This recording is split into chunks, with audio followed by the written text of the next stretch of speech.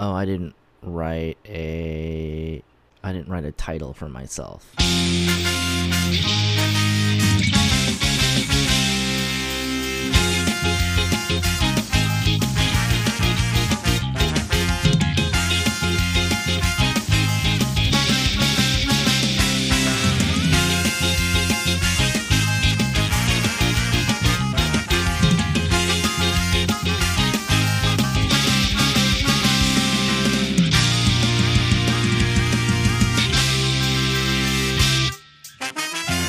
Hello, everyone, and welcome back to the Adcast, a podcast for the study of modern visual culture.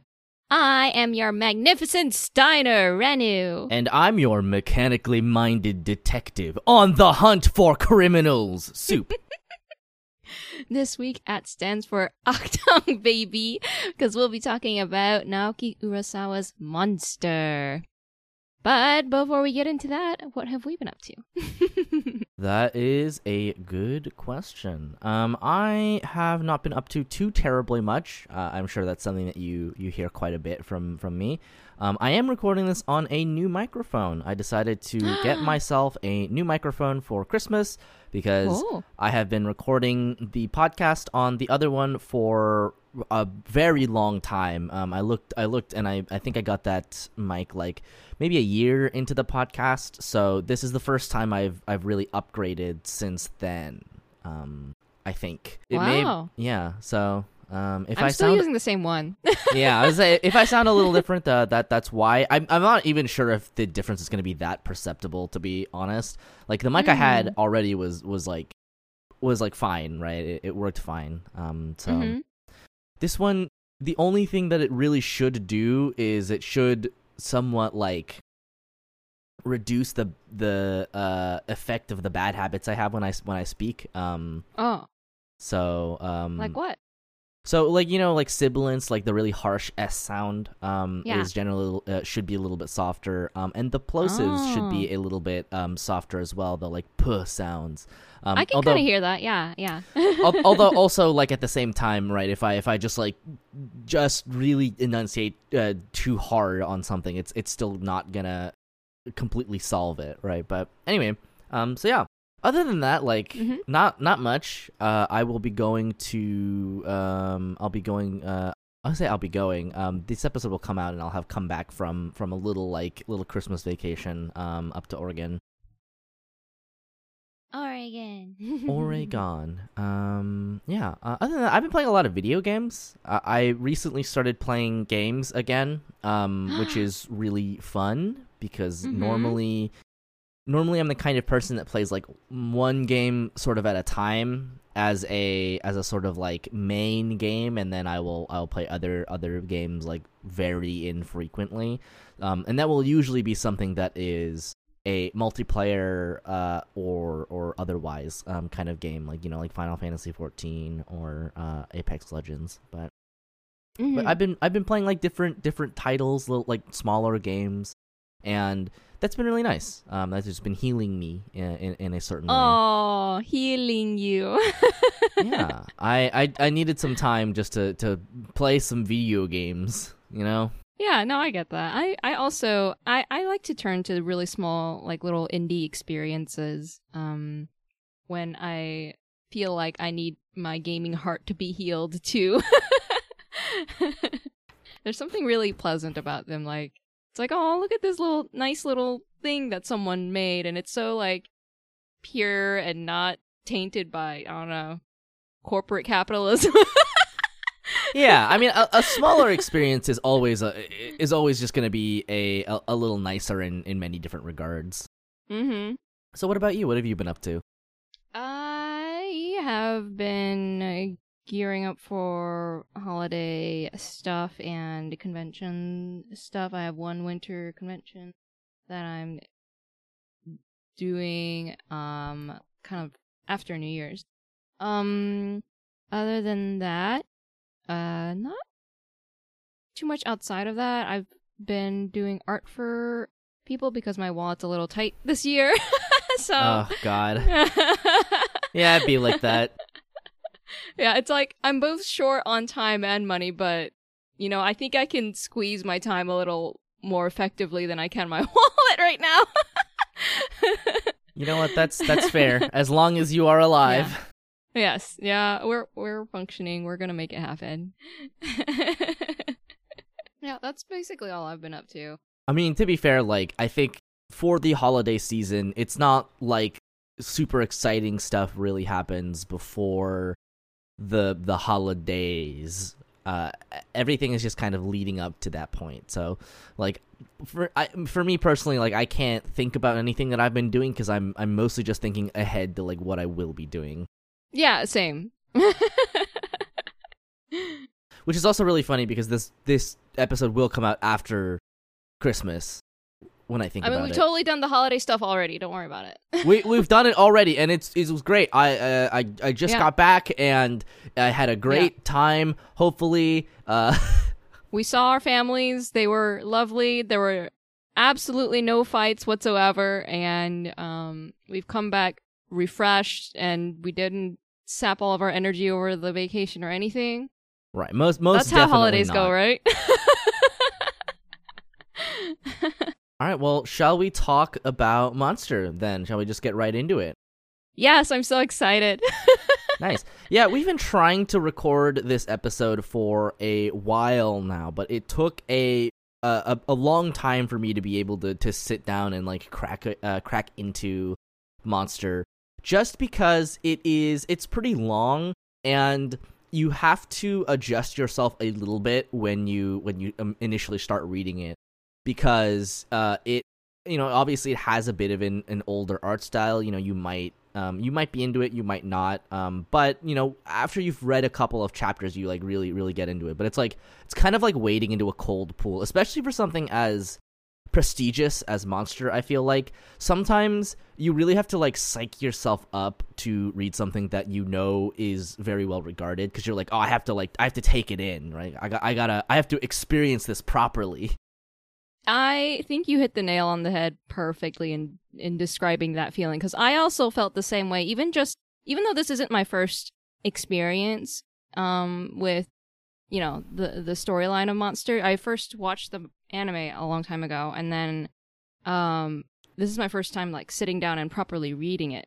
And I also had that mindset of like, I've been reading like tons of other stuff. I've been reading garbage, right? Right. I gotta recalibrate. That's exactly it. To be completely frank, we've probably both just been reading garbage as like comfort food, right? Because like we're stressed with our daily lives. We're like, oh, we want some garbage escapism. Right. I don't want to think about things. Exactly. I don't want to do my job. So you actually have to, you like you said, you have to put yourself in the right mindset to be able to properly enjoy something like this. And it does take a couple chapters, but thankfully, like, I think the story is so riveting that once the setup is there, you just plow forward. There were times reading this manga that I was just like, next chapter, next chapter, next chapter. I just kept going because it was like, I just need to find out the next thing, right, that's gonna happen. Yeah, no, 100%. I was really prepared to struggle a little bit, like, when I read a really complicated novel. Right? Mm-hmm. Something that has a lot of like meat to it. And yeah, of course, that is a thing where I definitely struggled a little bit at the beginning to kind of get a sense of what the themes were supposed to be. Mm-hmm. But luckily all of that stuff just kind of like fades away like fairly quickly. You get really into the world and the story of Monster, and you become very engaged with it. And by the end, all of the themes kind of present themselves to you in a very clear way, which like, yeah. I mean, honestly, I had never really I did not know anything about Monster before I started reading it. Really? Okay, that's awesome. I was gonna say, somehow for the last 20 some years, I have avoided spoilers. I did not know pretty much anything about it other than like maybe the basic premise. I think that's actually kind of a result of how the community has treated Monster in general. It's like, I'm not sure if it's like necessarily out of respect for the story or what it is, but like, just, even though I've experienced it already, having having that knowledge in my mind, I haven't seen many spoilers out there, like hardly at all. And it's not like this series isn't necessarily talked about, but I think it's just, I don't know, maybe it's just that highly regarded that people are like, let's just keep that on down low. I don't know. I feel like to begin with, it kind of helps that it's an older series, right? That's true.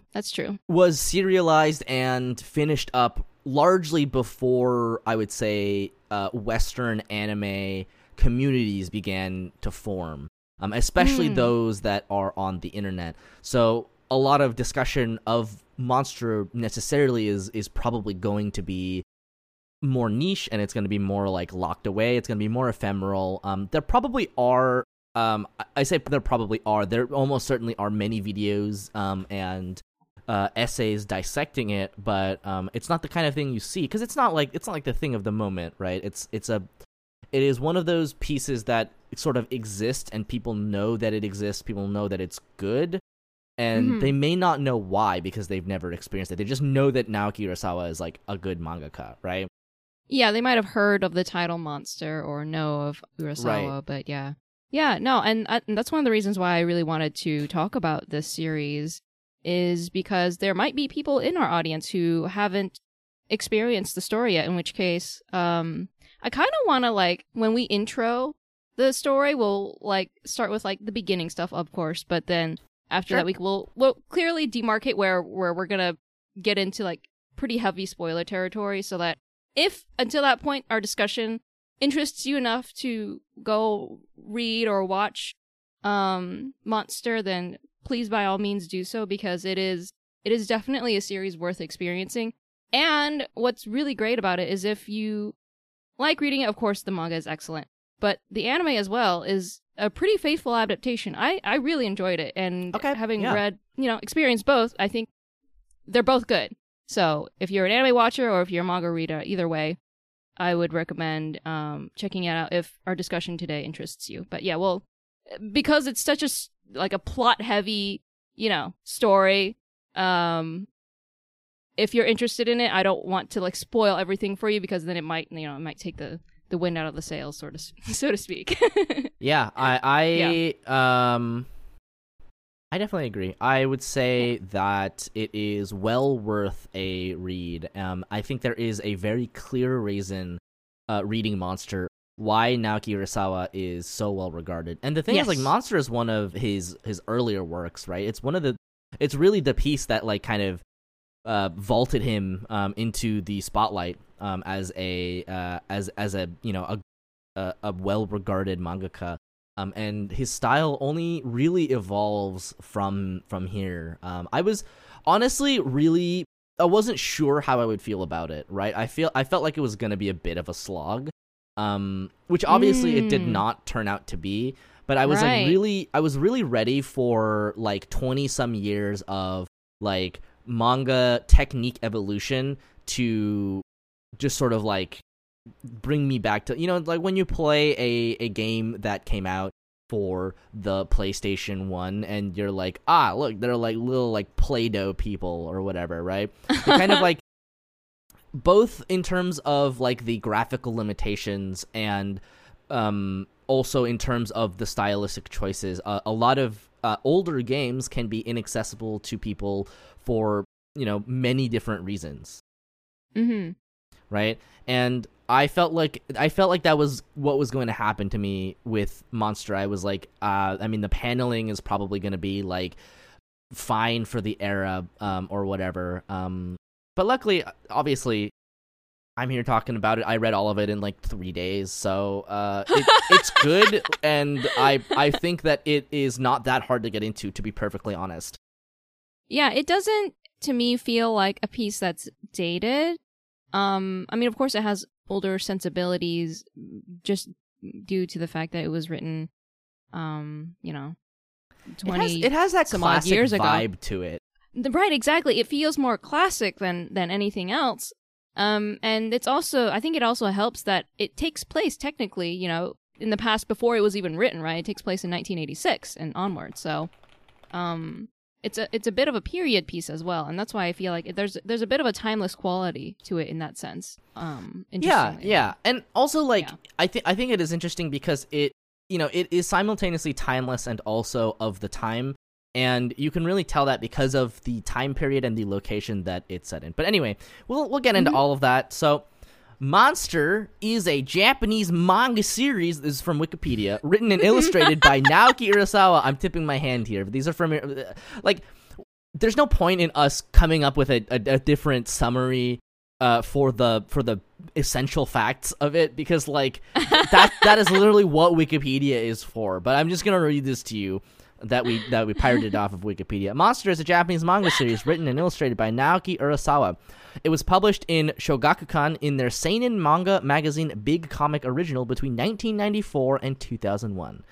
And this is the part where we will come up with whatever the hell for the summary. It is about a surgeon whose name is Kenzo Tenma, and he is a genius surgeon, and surgeon. He's a genius neuro brain surgeon, and he's got a beautiful life. He has a wonderful career ahead of him. The head of the hospital likes him. He is engaged to his daughter. The head of the hospital is like the hospital director's daughter, and everything is coming up Tenma. And then he is asked to do surgery on an opera singer instead of a random like Turkish man who was in the hospital, and he does that because the director tells him to, and as a result the opera singer lives but the Turkish man dies.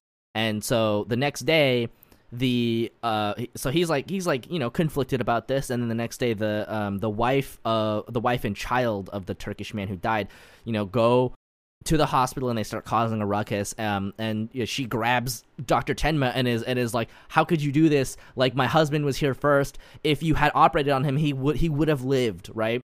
Yeah. And Tenma's like really, really disturbed about this. He's like, oh geez, did I do a bad thing? Like, I'm a doctor, right? Like, what is the point of being a doctor?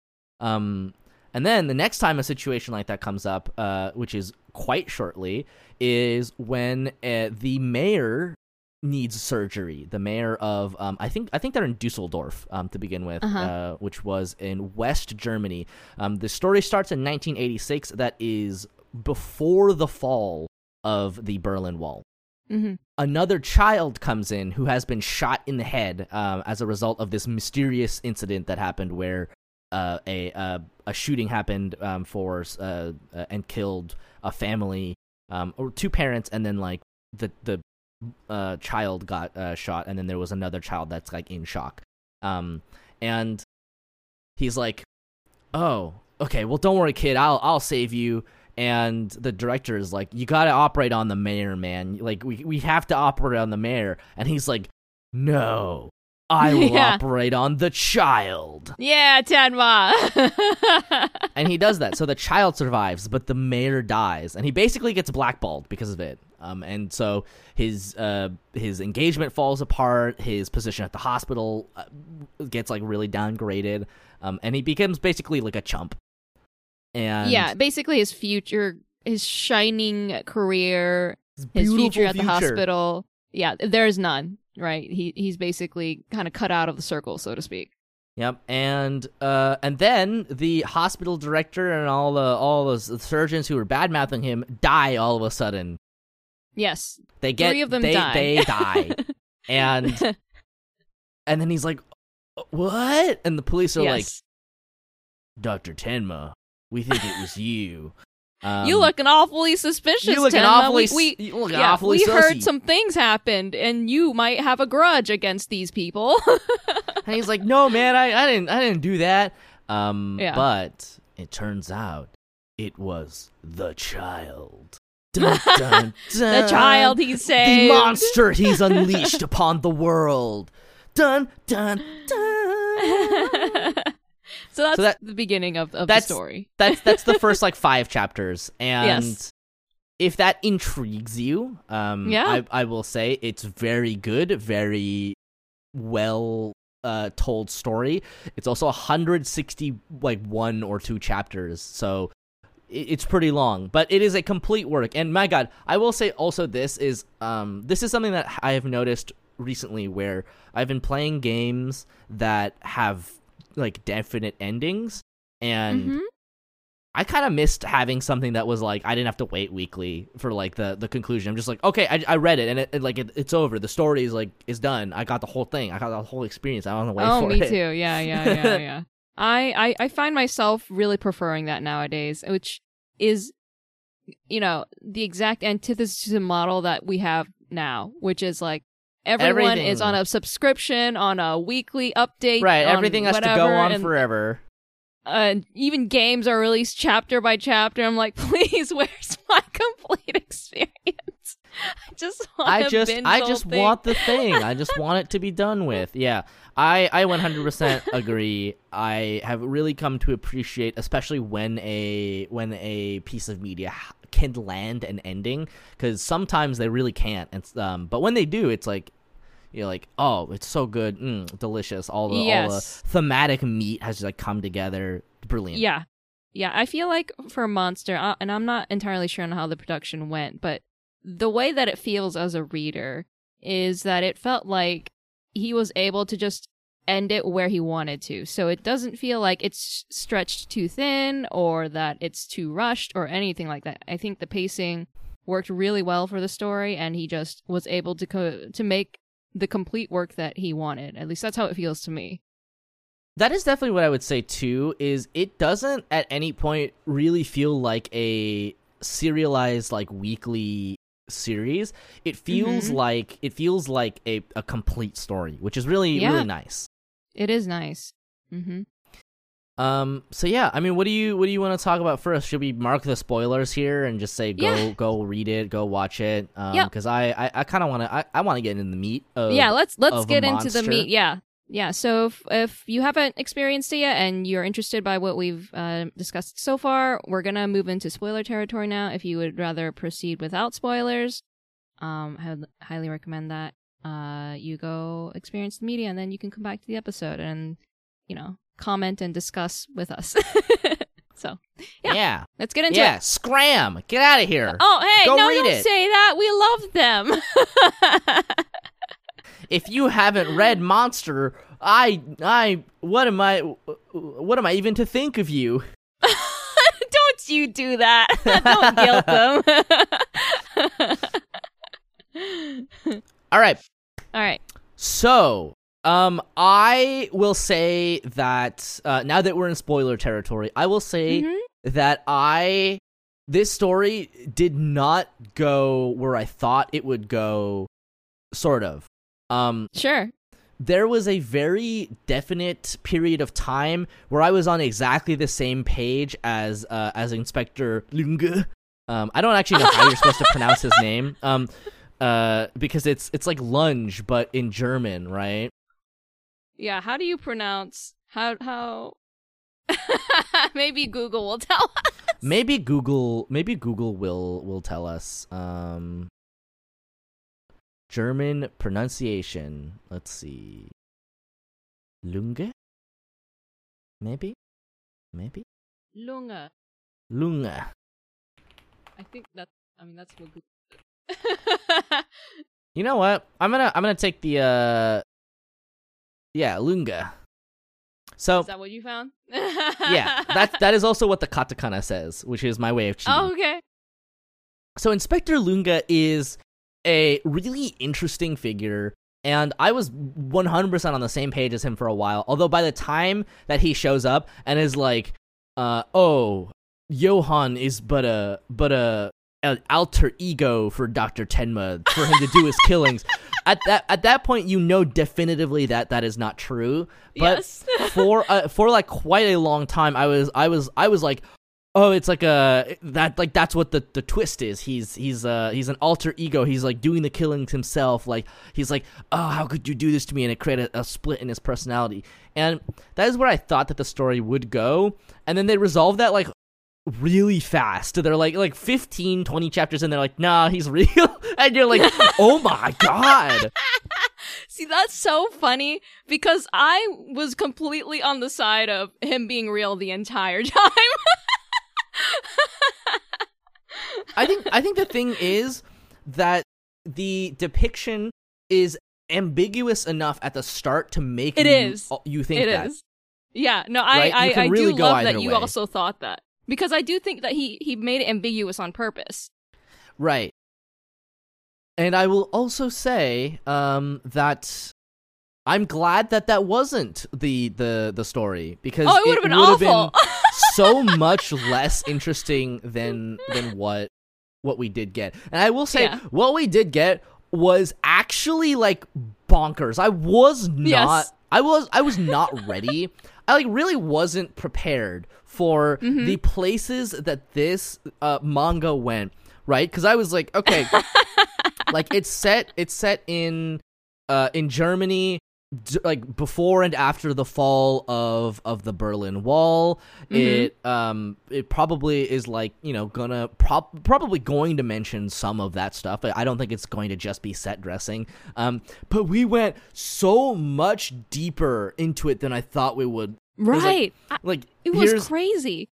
Here's like the Czechoslovakian secret police and the far right contingent groups that still exist and like try to, do their Nazi stuff. Yeah, right? The neo-Nazis, and then was it and he even went into like the immigrant struggles, like really deep immigrant struggles of like the Turkish neighborhoods and all the other immigrants there too. It was like... I totally was not prepared to have those the depictions of like all of the immigrants to Germany, specifically being like Turkish immigrants, having like the Turkish Quarter, having the Vietnamese immigrants. I thought was really interesting. And yeah, I mean, I felt like it was very grounded and very in tune with the realities of a place like Germany, right? Yeah, I would be so ready for. Interested. Yeah. I would be so interested in seeing like an analysis of what it was like back then, because I'm not knowledgeable enough about this country in this time period, right? I only know like very general like world history around this time. So I'm really interested in seeing like how much of this like is accurate to that time period, because I imagine he did a butt ton of research in order to get this far detailed into it, right? I mean, I would say that if you look at the 20th century, that was like the tail end of the 20th century. I would say there was quite a sort of neo-Nazi presence. I feel like culturally you can feel that. Yeah, of course, yeah. And I would also say that the immigrants and the Turkish Quarter seem very... That just seems very, like, in line with what I would believe about Germany at the time. Like, immigrants have realistically always existed, and they've always kind of come from wherever. And, it is not unusual for people to immigrate to Germany from, say, like, Turkey, right? And be treated in a way that they are different from Germans. Yeah, I mean, it's like you said, the treatment of it in the story, all these different places and, nationalities and whatnot, feels really grounded. It doesn't necessarily feel like, someone who lives in a completely different continent stereotyping everyone that they come across, and Right. And I would also say that in terms of the sort of immigrant populations, I think it is important that those populations are depicted in a story like this, because you really get this very broad depiction of what, specifically of what like Germany at the time was like, where you have a bunch of neo-Nazis and then you have a bunch of the immigrants that just kind of like live there, right? And it's like both this depiction of most likely quite grounded and accurate depiction of what it was like in Germany at the time, and at the same time it gives you a wide variety of people to look at. I think that one of the things that I noticed while reading is that Naoki Urasawa is very, very good at like depicting people. They feel so like immediately fleshed out and so immediately real, and he builds a lot of characterization off of like very small, like little idiosyncrasies or like tics that people have, right? Yeah. So like Inspector Lunga's thing is that he does this like weird like hand emotion to like physically record memories like he's a computer, right? Yeah, like he's typing. Yeah. You have the criminal psychologist who like records everything on tape recorders, and you have the detective who just like clips his nails all the time, right? It's just like these like little things that really give you like an inroad to understanding someone. And, yeah. Go ahead. Well, I would just say like and like obviously like if it was just the one thing, it would still be like flat, but oh yeah, there's still a lot of care taken and in crafting and depicting like nuanced depictions of people, right? Yeah, no, I love the way that he portrays, because this story has so many characters, and it really can does. It can be really like dizzying to try and keep up with everyone, but Urasawa just has this way of like, this is this person right here, this is that person right there, and you learn enough about them, and I think what's really great about the physical way that he portrays them is that not all of it has to be said. You know, you get a feel for their personality just by like these tiny little mannerisms that he depicts. I think that that Naoki Urasawa has the sort of medium of manga and the rhythm of how to lay out panels effectively, just like really down. You can immediately see it, and you immediately get a sense for it, because he makes sure to show like the small moment by moment frames when the scene calls for it, and at the same time omits stuff that you don't need to see, stuff that you can infer or that doesn't need to be said, or stuff that can be up to interpretation, right? It's really good because you get a very physical sense of these characters from their little tiny mannerisms, and like where they're looking and how they react to things, and at the same time, because of all of that, you know, built up characterization, you know, Urasawa can omit panels of things happening and you understand what has happened in that time, right? One of my favorite depictions, I have two characters that I think are depicted just like really, really flawlessly. And one of them is Inspector Lunga. He really has the long play because he's like a prominent character kind of throughout the entire series. It's a really, really long play. But I really, really liked the way that his character was developed, because, you know, you see him and he's originally this kind of like, he's like a proto L, you know, from like Death Note, where he has this relentless, very intellectual, like almost terrifying at points antagonistic relationship with Dr. Tenma, and he is hot on the trail. He is so good at his job, right? Yeah. And you can see him, and you know, Urasawa always shows the little keyboard like emotions that he makes with his hands, and the one time he doesn't, the one time that his hands stay still, you notice it immediately. You're like, oh, okay, he did not do the thing, right? You feel that a change has happened in his character, right? And he goes and he's on his you know, his Czechoslovakian vacation, and he's like, I'll have a beer. Like, he's like, I'll have a coffee. No. Actually, I'm on vacation. I'll have a beer, right? And then immediately, as soon as he's like switching back into work mode, he's like, make that beer a coffee, right? He's like, you could. These small characterizations are just like they're so perfectly in line with the like weird idiosyncrasies of this like really strange detective guy, and. And then, like, at the end of the series, you kind of get an arc where this guy starts out, and he lives for his job, and not even necessarily to do well at his to do well in terms of like his like career path and all that, right? It's not like he's doing this so that he can get promoted. He like just he just wants to do the detective work. It's like it's the stuff that interests him. He's like, I'm Yes. only interested in solving this case. I like actually don't care what the other parts of it are, right? There's a very distinct part where he's like, I like don't care that you did a copycat murder and to like steal inheritance money. Like I really don't give a shit about that. I'm here for one thing, right?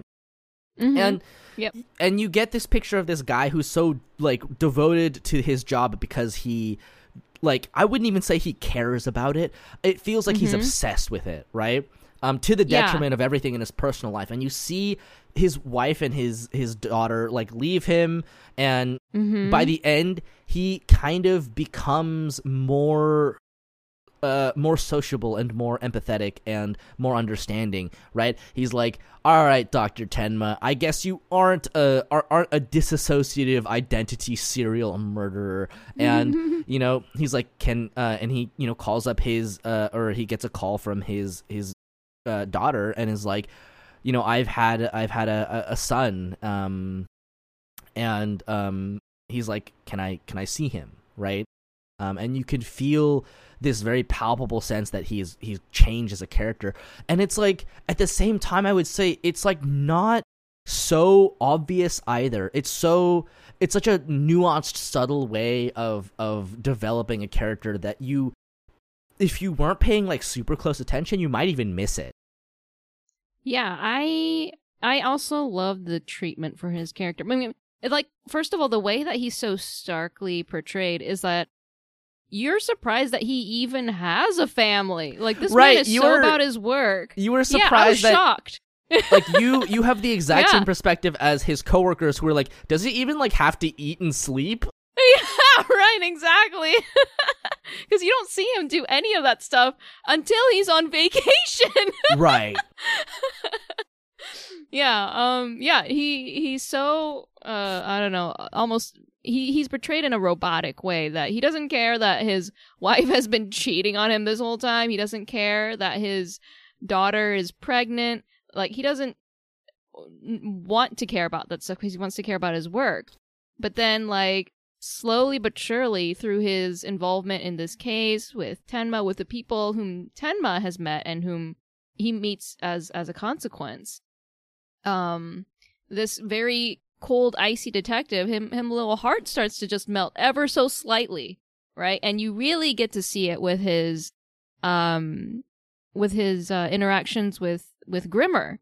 And I feel like that's so poignant because, you know, at the end, you know, who is he seeing? You know, he's at Grimmer's grave, sharing a beer with the guy, you know, and that's not something that that the detective in the beginning of the story would have ever done, you know. And I think that's such a huge, like a nice, wonderful way to wrap up his arc. I would also say that I want to put a pin in this because I definitely want to return to this moment. Yeah. The other character who I think is so well portrayed in terms of the little mannerisms that they have is the other detective, Richard Brown, who shows up and he has this kind of like Clark Kent-y vibe to him, and he is, and this is funny because there's so many men in Naoki Urasawa's Monster that are like just so obsessed with doing their job that their families fall apart. Like it's not like just 3 or 4 guys. It's like 6 or 8. Yes. But I would say that Richard Brown is so well characterized because he is struggling with alcoholism, right? Yeah. And so every single time that he is given the choice to drink alcohol and he chooses to drink coffee instead, but like is a character choice, and at the same time you can see him physically struggling with that, like, and it's not even like you see his expression really where he's like, oh, I can't drink anymore, right? It's not so obvious necessarily, but it is so blindingly clear because it's like he sees 2 people drinking. He looks a little bit closer at 2 people drinking, and the only like panel you get is like of his throat, and he's like swallowing, he's drinking, he's like gulping. Yes, and he's parched. It's such a visceral like Yes. feeling that you get, that you're like, oh, this man wants a drink, right? Right, but so it's also like, so not only is it like relatable and very visually like understandable, but it's also accurate to what alcoholism does. It makes you feel like your throat is dry when you're craving an alcoholic drink because you're so addicted to it. So it's I love the way that they characterize Richard in that sense too, because every time it comes up, it feels like a very It is like tense, palpable moment. You're like, it is no, so Richard, tense. don't do it. It is so tense, and the one time that he does order alcohol, because his life has basically like fallen apart at that point. You're like, oh god, like you can. It's like it's this sense of dread. But then he just pays for it and he walks out. He does not drink a single drop of it, and you're like, you're like, Richard, we love you, Richard. This man loves his family. He wants to be with his family. He wants a chance to be with his daughter. This is such a what I would say is a very proper big strength of Naoki Urasawa is he is so good at depicting people as humans, and it works so well for this story because it's like quite an adventure in a lot of ways, right? You know, Dr. Tenma goes around Europe, mostly Germany, but he, you know, ventures out into Czechoslovakia and stuff like that. And the sense that you get is that he meets a lot of people, and none of those encounters that he has ever feel like a throwaway encounter, right? Yeah. It always feels like he is stepping into someone's life, and through him, we get to step into someone's life, and we get to see like this small town that has problems, and he's, you know, gonna try to fix them. And you can tell that, you know, Dr. Tenma is a deeply empathetic man that cares so much about other people that he's willing to just like do surgery under the worst conditions possible so that people have a better chance at being alive. His philosophy at the outset of Monster being that all lives are equal. Yeah.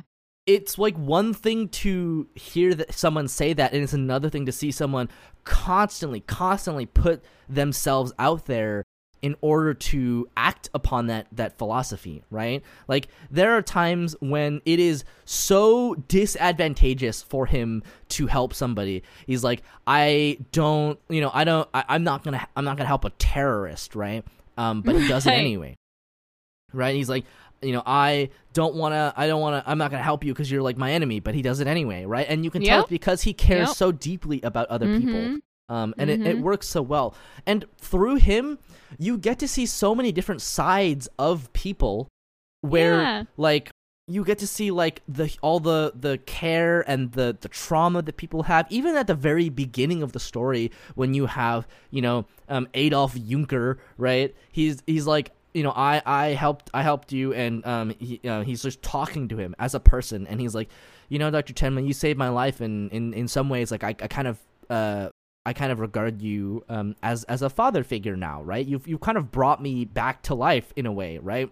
And you know, he kind of unpacks the trauma of like, well, I started stealing because you know, I grew up poor, and I had this clock that I really, really wanted. And clock. it sort of just manifested in these ways.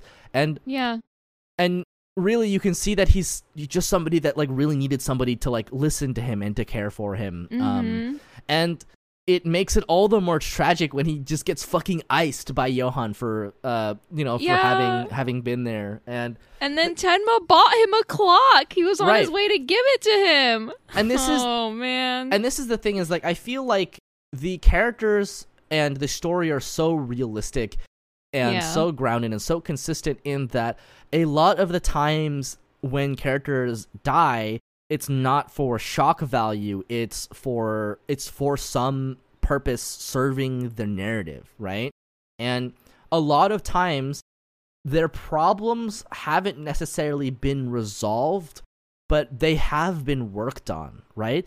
It's not like their goals necessarily went unfulfilled, right? Like when Richard Brown gets killed, he has, you know, in many ways kind of overcome a lot of his problems, right? He's Yeah. kind of overcome his alcoholism, and obviously, like, that is a lifelong condition that you work on for the rest of your life.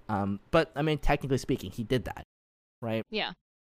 So that's what I would say is, like, you know, even when characters are being killed in this story, they're being treated with all of the respect and dignity Yeah. and empathy that makes it feel like it matters, and it raises the stakes in a meaningful way. Yeah, I think a real effect that this ends up having is the way that Urasawa has crafted every single character, even all of the, you know, quote unquote NPCs or whatever, is that by the end of the story, when you get to see a lot of them, it's like he knows that you care about them because he cares about them too as the author, right? And when you get to see the little glimmers of them kind of like leading up to the climax of the story or like at the end, you know, the epilogue parts of the story, it feels so satisfying. It's like, oh, look at this person. Oh, look at that person. Oh, I like you remember how much you care about all of these people throughout the story. And in reality, they could have ended up being treated like, you know, little cardboard cutouts like, oh, Tenma visited this little rural town. Look, that's the doctor that he met. No. He helps them and he goes on his way. But no, you end up really, really caring about how these people turn out. and their reaction to certain news too, like when Tenma got arrested it was also really nice because you get to see how deeply he impacted them and how he continues to like have that effect on them because they're all horrified that Tenma gets arrested and they try to put together like a legal team to try and bail him out, you know, Right. That kind of stuff was so heartwarming.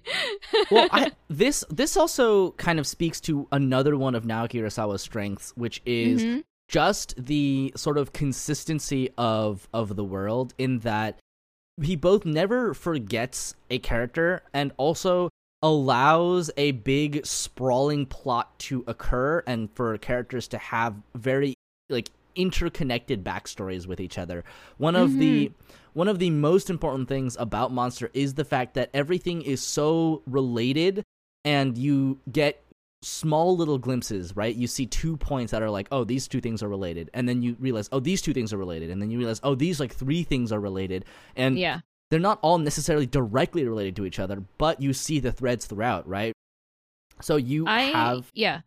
well, I was gonna say, What? you have things like Grimmer showing up, and it turns out that he is a child from Kinderheim 511. Yes. And then you have Roberto, who That's who I was going to bring up. Yup, yeah, I was gonna say, Roberto. like, Roberto, who is the nephew of the Czechoslovakian secret police guy, right? And Yes. that is well, yeah, go ahead. He was, for the majority of the story, he is like one of the worst antagonists. He's just like a killing machine for Johann. And it's only like kind of like towards the back half of the story that you learn about this person whom Grimmer remembers. And the thing about Kinderheim 511 is that they kind of erase the type of the person and your own identity. But what you do sometimes remember is the other people who were there, the other children. And so Grimmer remembers another boy there, and that boy loved hot chocolate. And in the very end of the story, at like the conclusion of Roberto's, you know, existence in the story, you learn that he's the boy with the hot chocolate. And the reason that he ends up attaching himself to Johann is because Johann gave him hot chocolate. And then that's also why he's not allowed apparently to see the doomsday scenario, is because he's not an empty nihilistic husk that Johann would want to see the doomsday scenario, is that he has that memory of hot chocolate, and that's why he can't see it, and that's why it's amazing how interconnected even like this dude whom you has been left a mystery the entire time, just one little point of connection. Yeah, I mean, everything feels so intimately connected, and also like when you trace those like lines and you see them and you like understand what's happening, it just gives everything just that little extra bit of meaning, because you're like, oh, Yeah. he's that guy's nephew, right? Yeah, whom Tenma meets. Tenma meets the guy, and then the guy is like, you know, like, I had this nephew who was, you know, I never got to see again. So do we want to move into talking about the big thing, like the big sort of central tenet, the central themes of Monster? We have to. Because we've talked quite at length about the craft of Monster, which is like it's so well put together, and the panels flow so well, right? Yeah. Even though I think this is really fascinating because the panels aren't particularly like interestingly shaped or anything, right? It's not like they have any real quality to them other than the fact that they are rectangles. But that, like, somehow, Naoki Urasawa can manipulate that into becoming so invisible and also so visible when he wants it to be, right? You just feel this very particular rhythm when you read it. Yes, I think he is quite masterful at that, to the point that, like, I thought this a lot while I was reading it, is that more so than you reading the manga, it feels like you're almost watching a movie. That's how well paced and cinematic a lot of his panels are. I 100% agree. I think that there is a lot of film sort of influence there.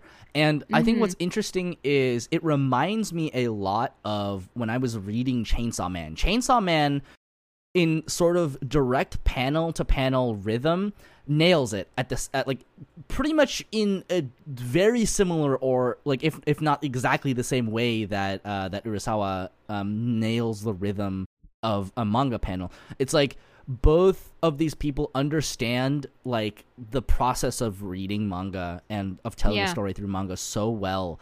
And I would say also, like, the one time that the panels get a little bit, like, weirder, a little wonkier is when Nina is having, like, a dream sequence, right? And immediately you can feel like, oh, whoa, something is something off. feels different, yeah. So, yeah, I mean, that's really, really good. But the themes of Monster, oh boy. Everything feeds into the themes, which is great, which is how this type of story should be crafted, right? It's very strongly thematic, strong ideologies going on. So many ideologies at work and clashing. I love it. I love it because it's so good. Naoki Urasawa reminds me this is really funny. He reminds me a lot of Tatsuki Fujimoto in that they both have like these really interesting perspectives on the human condition, so to speak. And I think that Chainsaw Man is a little bit more nihilistic, not necessarily in a less empathetic way, but I think that Naoki Urasawa feels just so much more hopeful in terms of like what it means to be a person, and I think that largely comes down to a generational gap. Now, obviously, Monster was serialized in 1994, right? So that is like well into the economic bust of Japan, right? This is around the time the kind of like the forgotten generation, or like the lost generation. I don't remember what it's called in Japan. Kind of came to be, where like the economic crash happened and it basically just ruined the futures of like an entire generation of people. And I think it is really, especially if you look at the tail end of the 20th century, I think it is not a coincidence by any means that the story is set around that time, around the time of the fall of the Berlin Wall, because it really speaks to this very specific, overarching kind of anxiety about the future of humanity, right? Yeah. Because, like, when you are at this point in time where you have, capitalism and socialism, and capitalism has won, the Berlin Wall has fallen, and all traces of socialism have essentially been like, wiped away, right? What you get is like a bunch of people for whom capitalism is not the system that they wanted to live under, but it is now the system that they are forced to live under, right? And that doesn't necessarily mean that socialism was better, but you can feel in a lot of the characters throughout Monster, the overarching kind of feeling is this anxiety of like, well, they said my life would get better after the fall of the Berlin Wall, and this was very prominent for people that lived in East Germany, right? Where they're like, but it hasn't, actually. In some ways, my life has actually gotten worse. Right, yeah.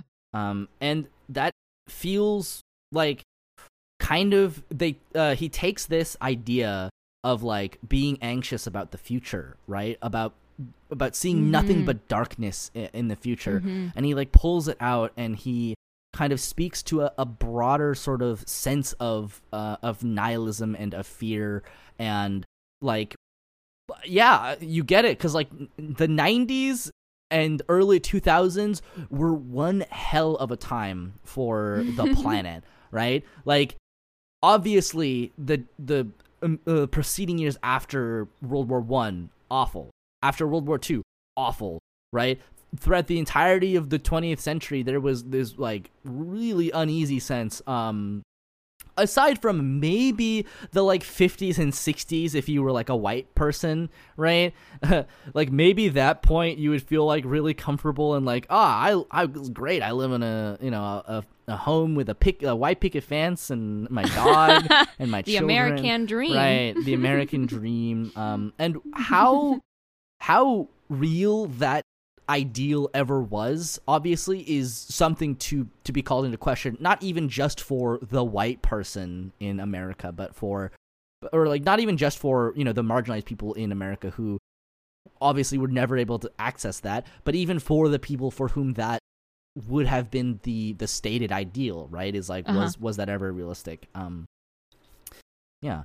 But I would say that what's about Monster specifically, you get this really interesting depiction that is both kind of universalizing and also very deeply personal.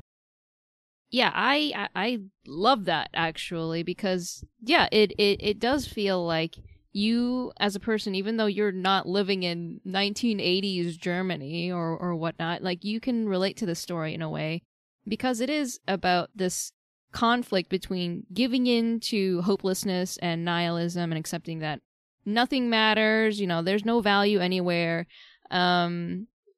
versus like wanting to be hopeful and look towards the future. And I love that this story personifies that within the conflict between Tenma and Johan. He literally picked the like I feel like the perfect point in history and location wise, like all of that, to just draw out this very specific conflict. And of course, there's like a lot of themes that are generated from that as well. But to have that as the main core conflict, I think, is brilliant. The way that he portrays, and also like the fact that like Johan is such a force of just like nihilism is in a way, because of its like they describe his ideologies a lot of the time in the story as being very pure, and that's what gravitates a lot of people to him. It's like it's such a he has such pure intentions, so to speak, of obliteration, essentially.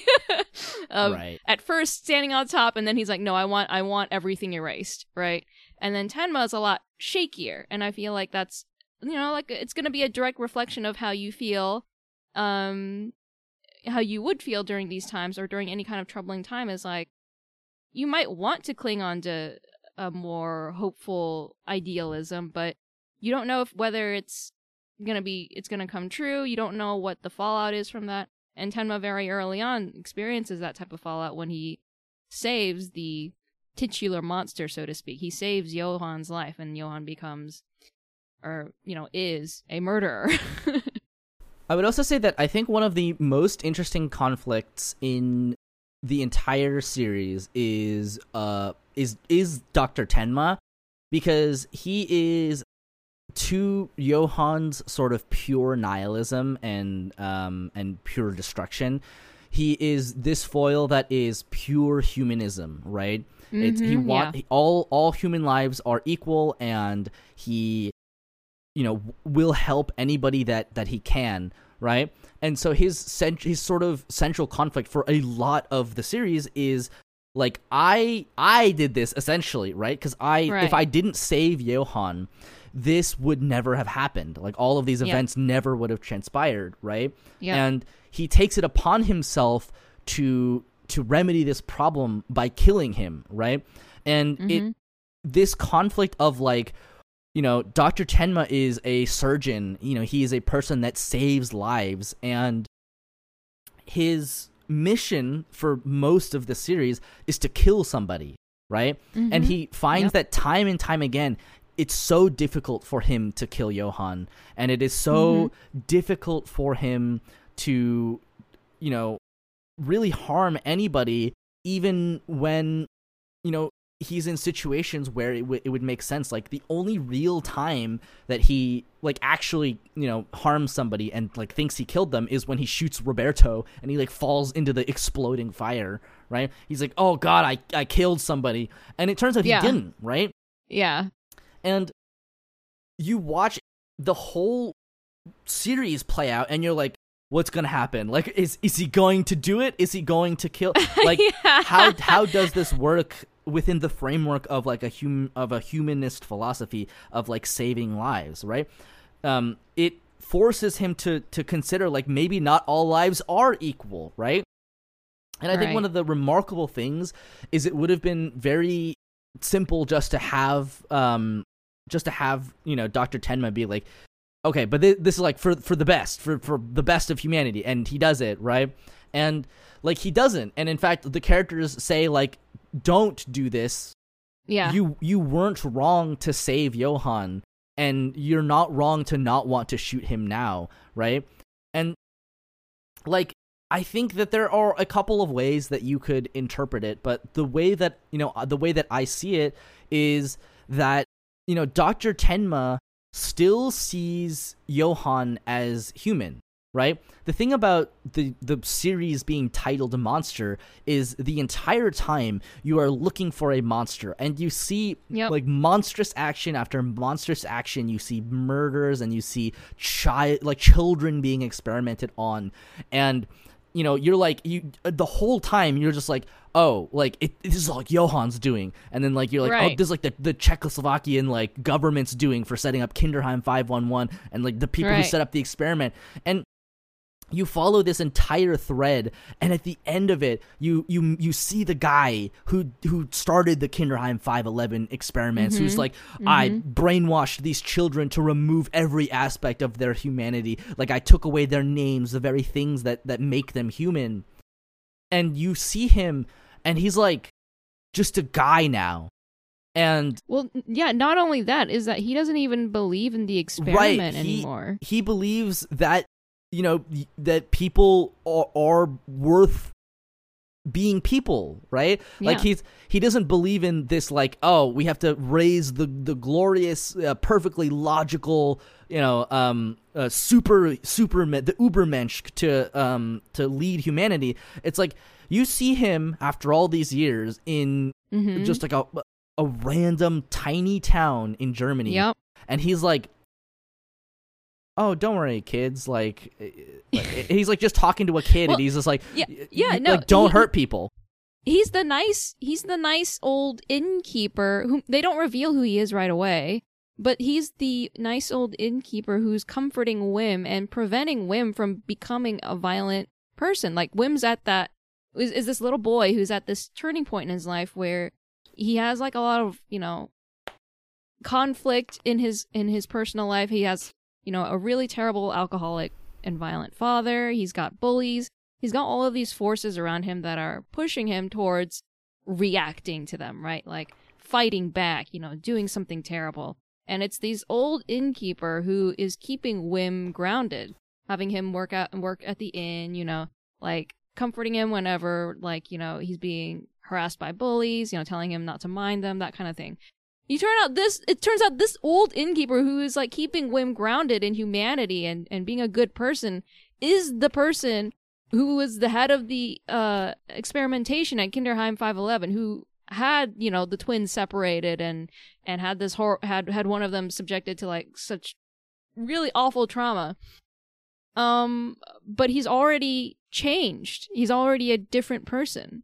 And not only that, he doesn't believe what Johan became, right? Like he's not he's not like Johan. And I would say like most of the people who worked in that institution basically just like grow out of it, right? The guy Mikhail Petrov, who is known as Reinhard Biermann, is one of the guys who was at Kinderheim 511, and he, when we find him, has just started an orphanage and is taking care of a bunch of orphans, and he's not brainwashing them, right? And he has to justify this to himself, right? He's like, oh, this is an experiment, right? This is an experiment, just like Kinderheim 511. But like deep down, like you can just tell that he's just changed his mind, right? And like all this time you're looking for this monster, and all you see are just people that have done monstrous things,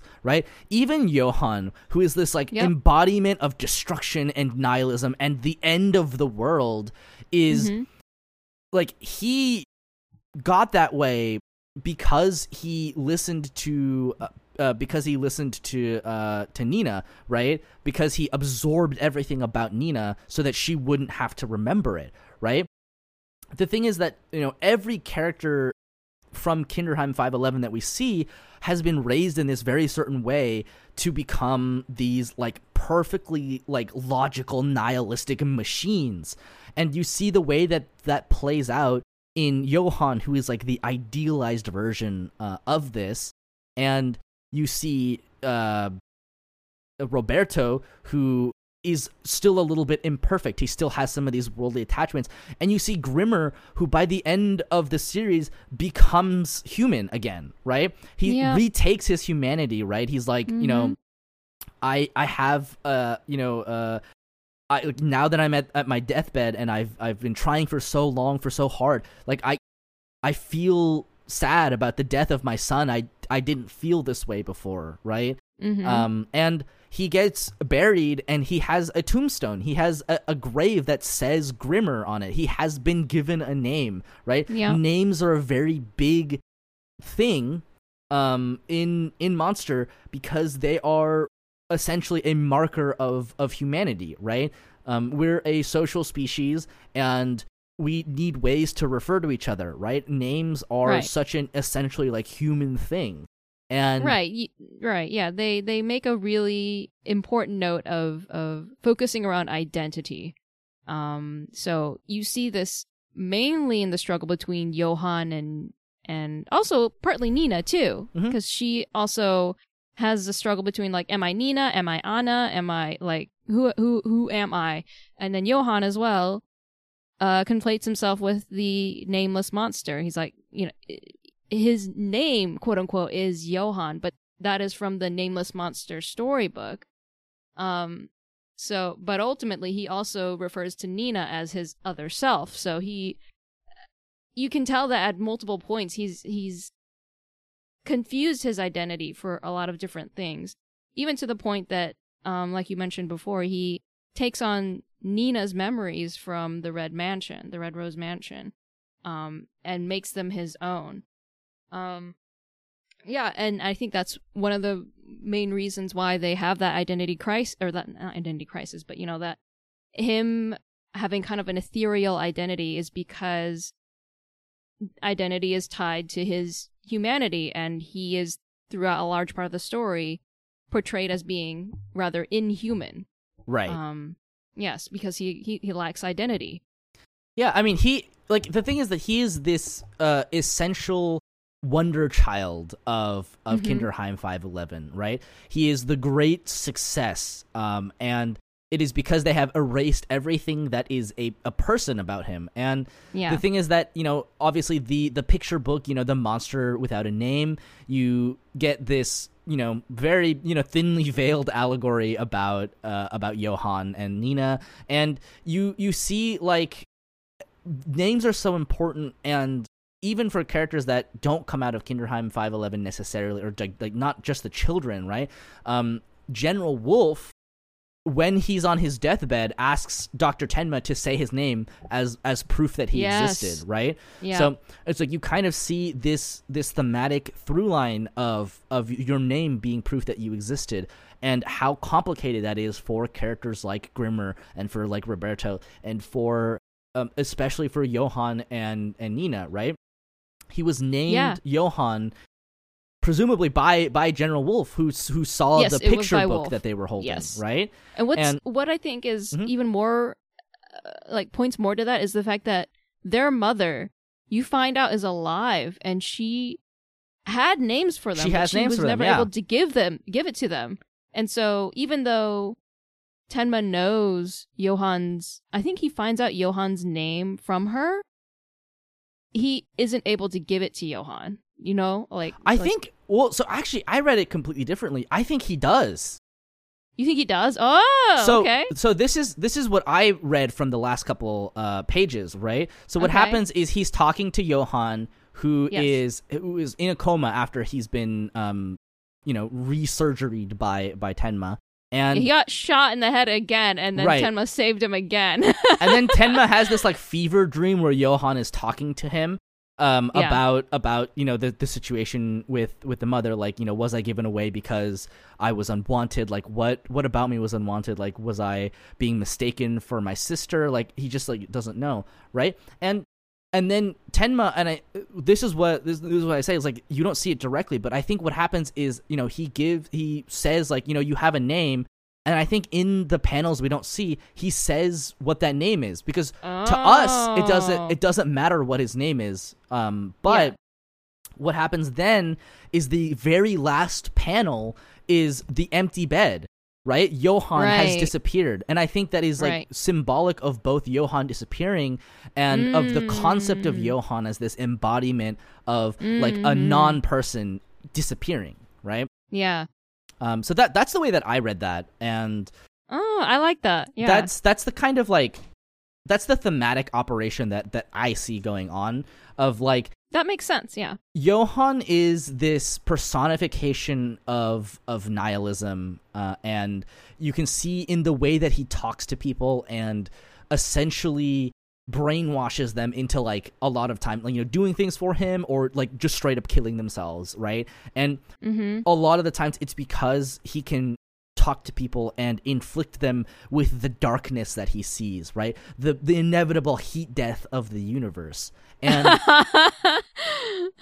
and I think that is a very real struggle for people, but also a very prescient threat at the point in time that this was being serialized. And to a large extent, still now, I would say that a lot of people struggle with this. This is the whole doomerism thing, right? Yeah, yeah. Mm-hmm. But I think it's interesting because he comes out of Kinderheim 511, which is this state-run sort of socialist child experiment institution. And you also see he is being, I say he's being used, right? He's really using the far right neo-Nazi organization, and I think that's very interesting because I think it means that Naoki Urasawa has a very good understanding of what Nazism kind of is as an ideology and what it leads to, right? It leads to nihilism, right? When the characters in the in Monsters say the people at the neo-Nazi organization, they don't understand what they're doing. They don't understand that this is bigger than them, right? It's that they don't understand that at the end of the road of or at the end of the road of Nazism, of fascism, and of race science, right, and of white supremacy is nihilism. It's a self-destructive ideology because what happens, right, in white supremacy is you have white people, a sort of constructed, fabricated identity of white people are the best people or whatever, right? And the thing about white supremacy is it just doesn't work because of course it doesn't, right? White people are a minority on the planet, really, right? They're not the majority of humankind, and nothing says that they're special in any particular way, right? Realistically speaking, but people have to invent this sort of stuff so that it works in line with their own, conception of the world, of like, this is how we got colonialism. And the thing is that at the end of white supremacy is like self-destruction. It's nihilism. It's total annihilation, because once you run out of people to scapegoat, you'll find someone else to scapegoat, right? This is it's going to be one of your own. This is the like literally the most famous poem about fascism is like, first they came for, the X, and then I didn't speak out because I was not part of that group, and then they came for, and then by the time they came for me, there was no one left to speak for me, right? The thing is, they'll always find something, right? Is like, there must always be a conspiracy. It's a losing ideology because it's a self-destructive one, and most of the characters kind of realize this, because they're like you're not using nihilism to achieve your goals. Nihilism is using you to get to the end state of nihilism, right? Yes. The way that the neo-Nazi groups and the people trying to use Johann in the story are treated is that they feel like they have everything to gain from raising up Johann as, in their own words, as like the next Hitler, right? Right. And they are constantly warned by legitimately like everyone in the story, including Tenma many times, that this is not gonna work. You are incapable of using Johann.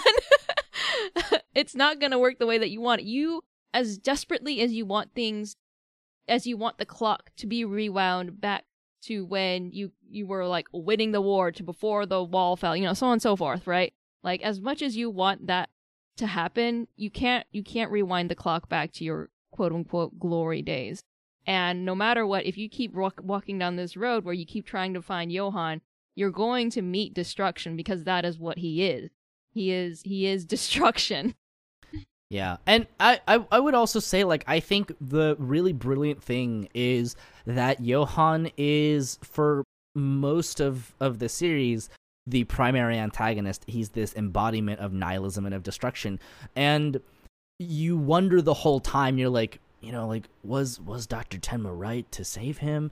And and at the end, you see the process of Johann, like, getting to become a human again, right?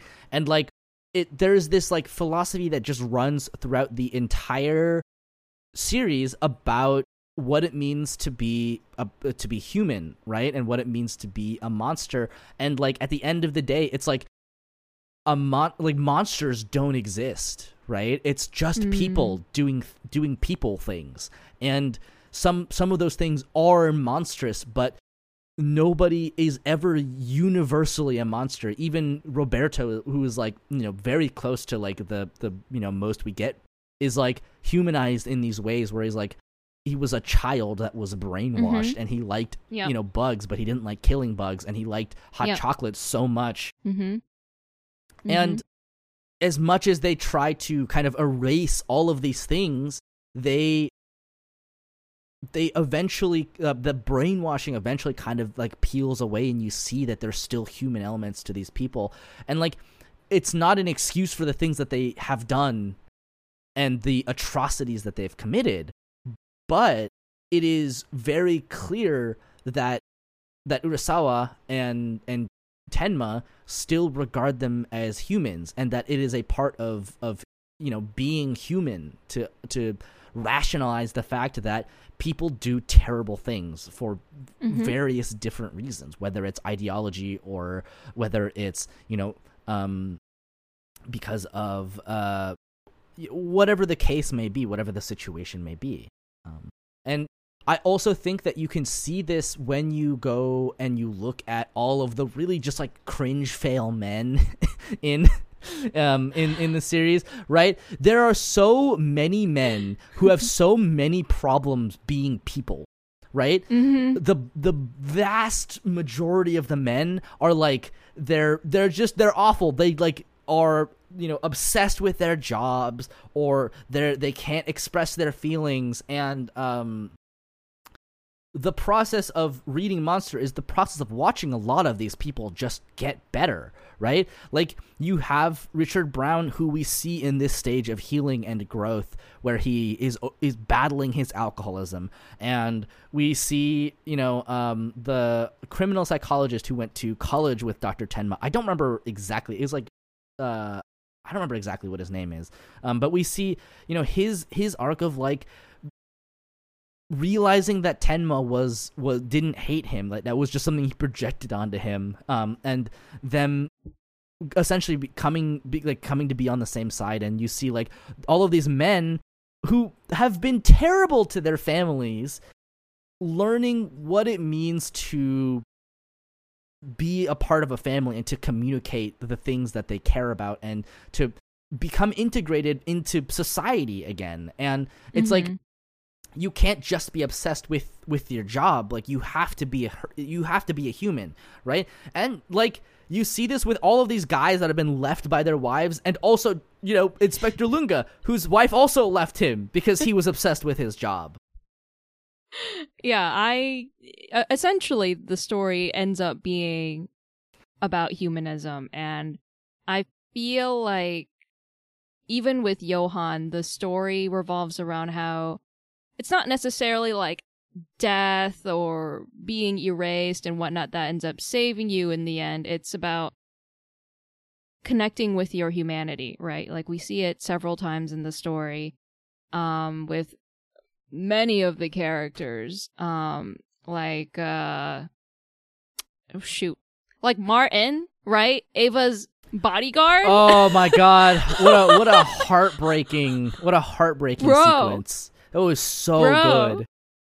It was so good. And yet he, unfortunately, like, he starts off the story, he's like the son of like of this mom who's alcoholic, and he always has to bring her home, and then one day, he doesn't bring her home and she freezes to death on the street, and he blames himself for that, like the whole, like, for the rest of his life, and he also gets involved romantically with this girl who's a drug addict.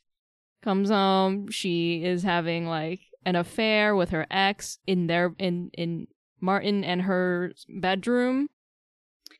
She wants Martin to get upset with her, to hate her and whatnot. He doesn't.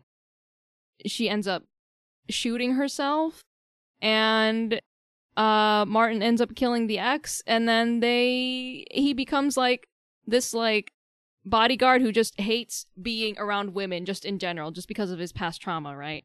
And then he gets involved with Ava, and then he, through his interactions with her, and knowing that she's going to die, he regains his humanity and puts his life on the line to try and save her. And that's, even though he ended up dying for it, he ended up getting that little piece of himself back, right? That he ended up getting something from that he thought that he had lost, right? And I feel like that type of theme is like so wonderfully strong throughout the story, right? You get it with Grimmer when he was, like you said, he couldn't mourn for his son before, but then by the end of the story he could. And then even with Johan too, like that's one of the reasons why I like your interpretation of the ending so much, is because, like, if he was given his name, then yeah, Tenma technically was successful in killing Johan, but also in saving him, right, at the same time, right? Like, he saved his life physically, but also, like, he saved his identity as well, and also killed the concept of Johan, the nameless monster, right? So he didn't have to necessarily give up his ideals in order to get rid of this concept of Johan. I also think it's just such a perfectly put together story, such a perfectly constructed story for the kind of philosophy that's being displayed, right? Because it is one thing to have all of those things in isolation, and it's another thing entirely for that to be there in addition to having just so many people connected to each other, right? It's like exposing these invisible threads that connect everybody, right? It's like this reminder of the interconnectedness of human beings, and just how much that is so carefully depicted is such a like big appeal of the series, and of why that idea works, right? It's not just like, oh, I have to make up with the people that are immediately around me. It's that our lives are so interconnected, and we touch each other in ways that we might not even know. And like even the characters that are like start out kind of like deeply unpleasant, you feel a sense of connection and attachment, and like maybe sometimes even some growth for them, right? Like, you know, for Martin, that process happens in a couple of chapters, but for Eva, who is like left behind by that, who's been here since the beginning, right, bro, you feel like that is a heartbreaking moment when she is sitting there at the train station waiting for him and he doesn't come, and it's like oh, you're like, until then, Eva has not been someone that you have rooted for or cared for in any meaningful way, because like she really screws over Tenma for a really long time, because she's like, I'm a material witness. I could definitely like testify that I saw Johan and that Tenma did not kill all those people, but I won't, because he ruined my life. Yeah, after I ruined dumped him. Tenma's life. Yeah. And you're like, okay, well, you're just being mean. Yeah, she spends a lot of the story waffling. Like, do I want to destroy Tenma? Do I want to make sure he's okay? You know, that kind of thing. But at the same time, like, it's so obvious that, like, it's so obvious that she's still human, and at the end you can see how much Martin has affected her, and how much that has meant to her, like how happy she was just to be waiting for somebody, or like just to be waiting for somebody, right? Even if he never shows up. Exactly. She was literally ready to die, because she knew at the end of that job that she was given, where Martin was assigned to be her bodyguard during it, that she was going to die.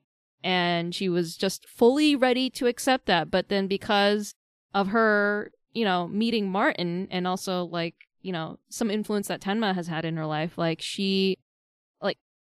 Martin was able to give her something to look forward to, which was to see him at the train station.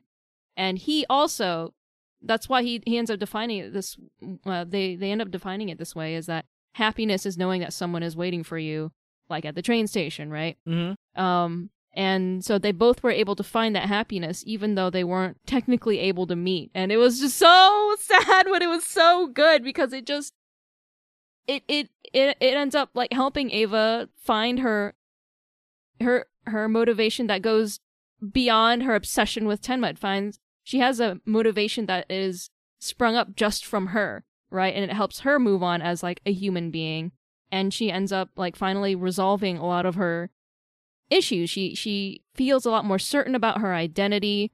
She knows like the kind of person that she, you know, wants to be, and she ends up like acting on that towards the end of the story, which is really nice. My gosh, we talked about so many things, and there's just so much to the story.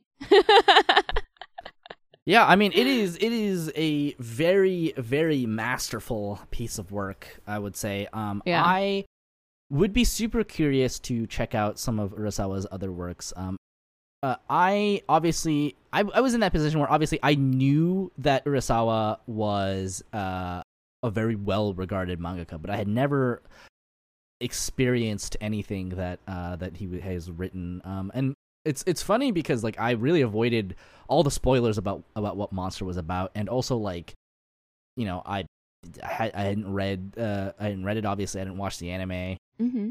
It really kind of exceeded my expectations, which I wasn't expecting to happen. I was expecting just to be like, yeah, I mean that was good. Like I can see why this was good, but like I was kind of blown away. If I'm going to be completely honest, I really, really adored just how much of a humanist story it was, and like, man, just like when a character dies in this series, it feels so like viscerally painful, right? When Yeah. when Grimmer dies and he's just like, I think at the end, like in the last episode, the Magnificent Steiner must have become a person, a human, right? Yeah. Like that entire sequence is so heartbreaking. Yeah. And like the fact that you get to see someone reclaim their humanity after having it essentially programmed out of them, like this desire for people to connect with each other and to care for each other, and like essentially this battle against nihilism and hopelessness for the future and of the terrible things that humans do and the terrible crimes that they commit. Being able to reconcile that with the humanist philosophy, saying like it is true that human beings are capable of really atrocious things, and that it's not the work of a monster, it's like it's us, it's human beings, and any monster that exists is something that we created, right?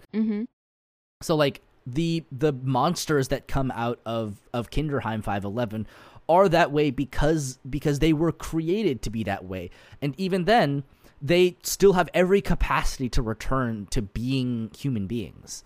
And it doesn't excuse the crimes that they do, but they still get to be humans, and it's important that we regard them as such, right? The fact that the concept of Johann just disappears at the end is I think pretty indicative of that. He becomes human again, right? The monster, everything in the story, even Johann, like all of it points to humanism.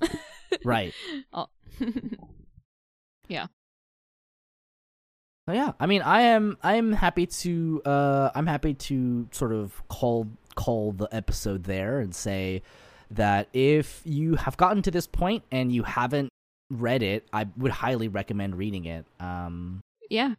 Because it's just one of a kind. It's I mean, we're talking like about how like it feels kind of classic. Like I feel like it is a classic in terms of like manga history or whatnot. Yeah, I would say it definitely deserves that title.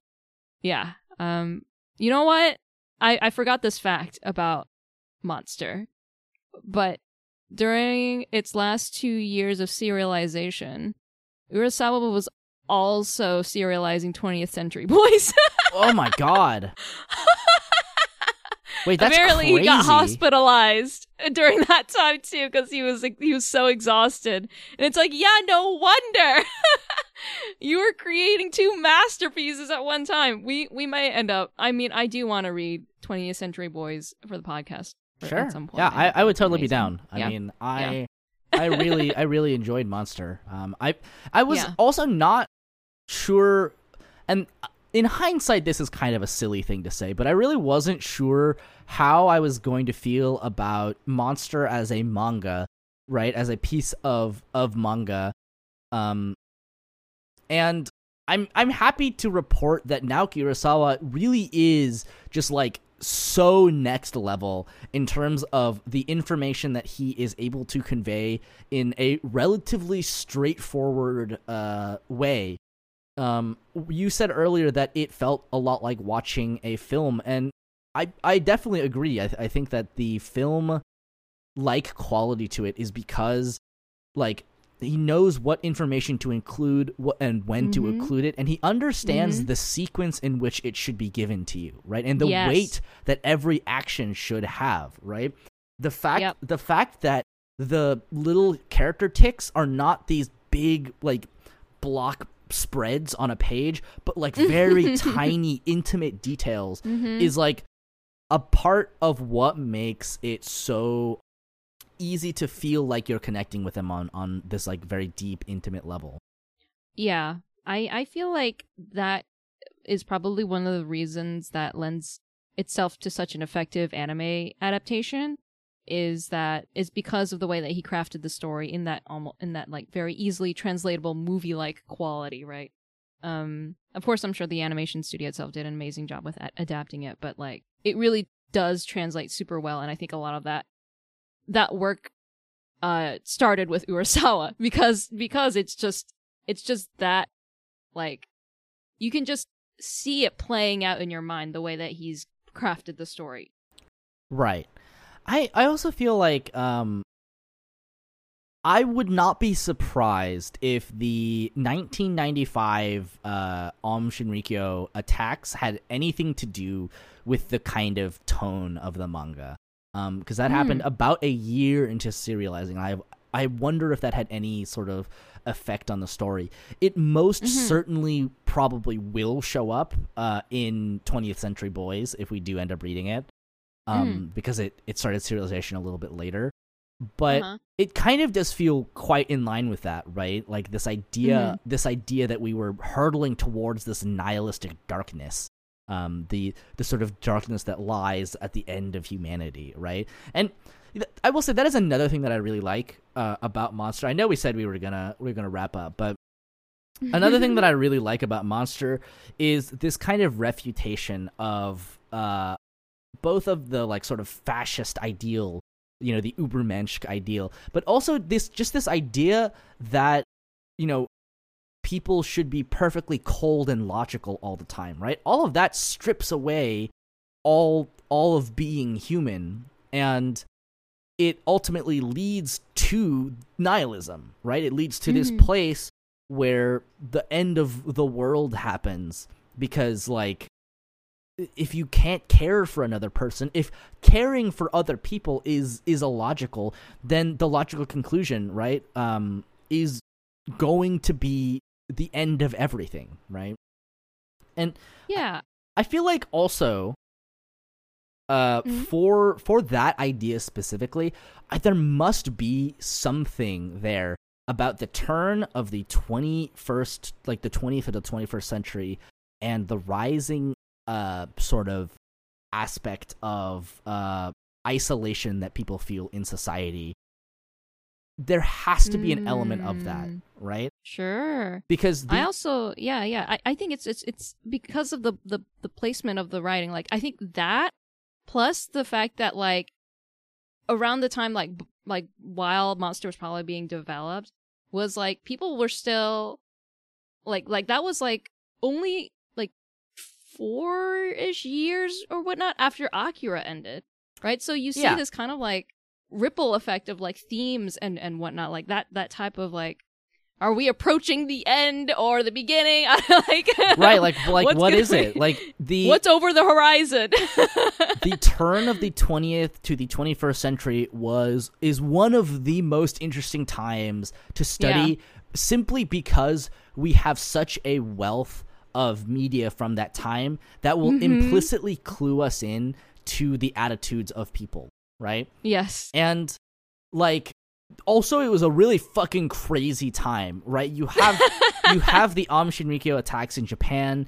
In America, you have 9/11 happening in 2001. Like, this is a time that is quite shaking.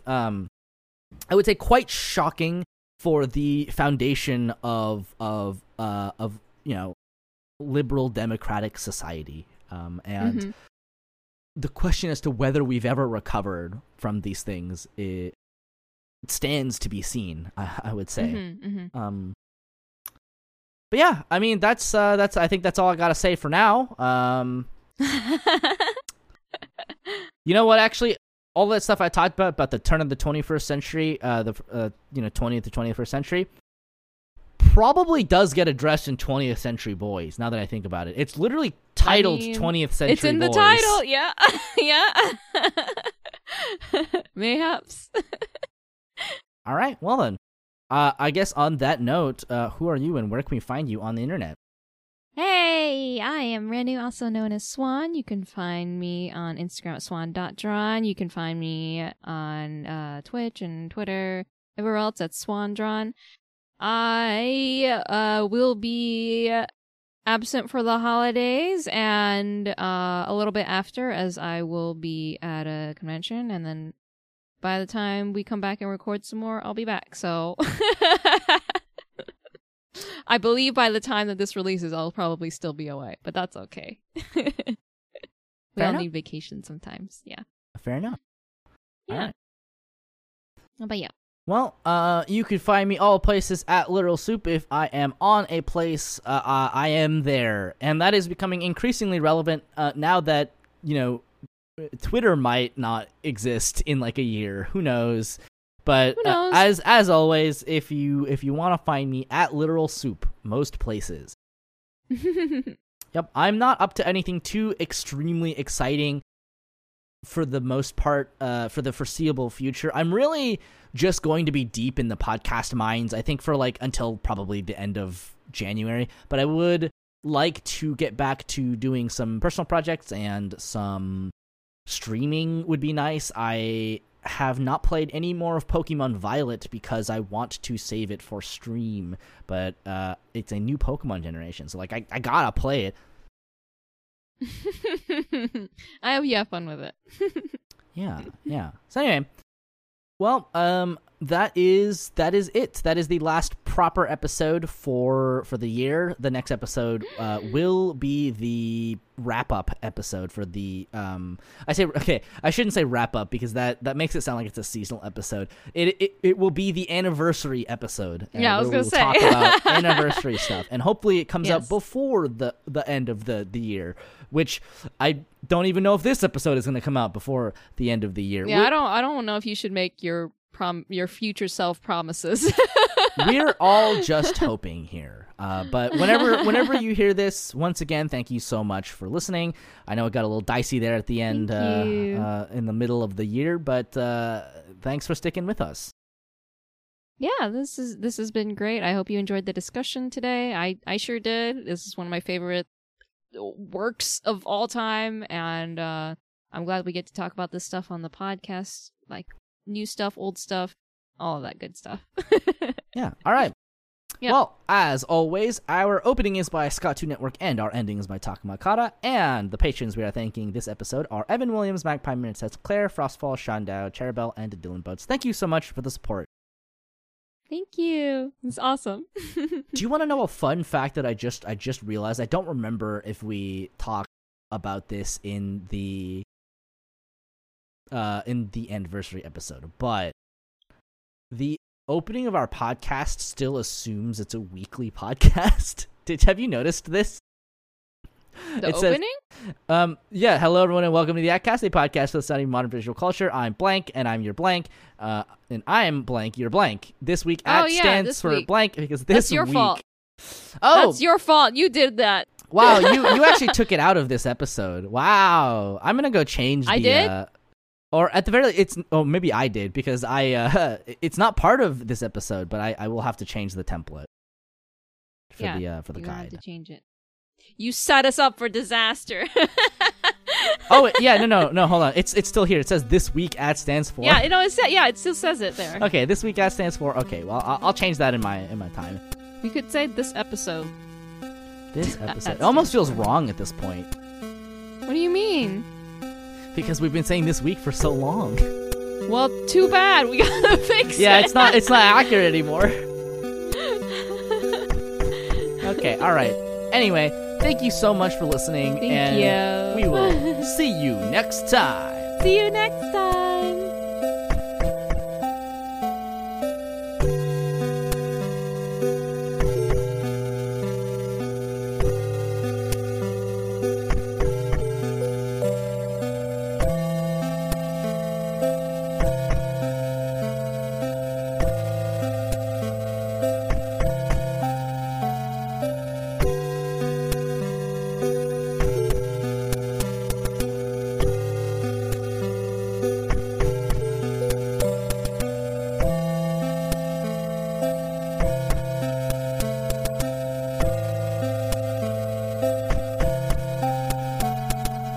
さようなら。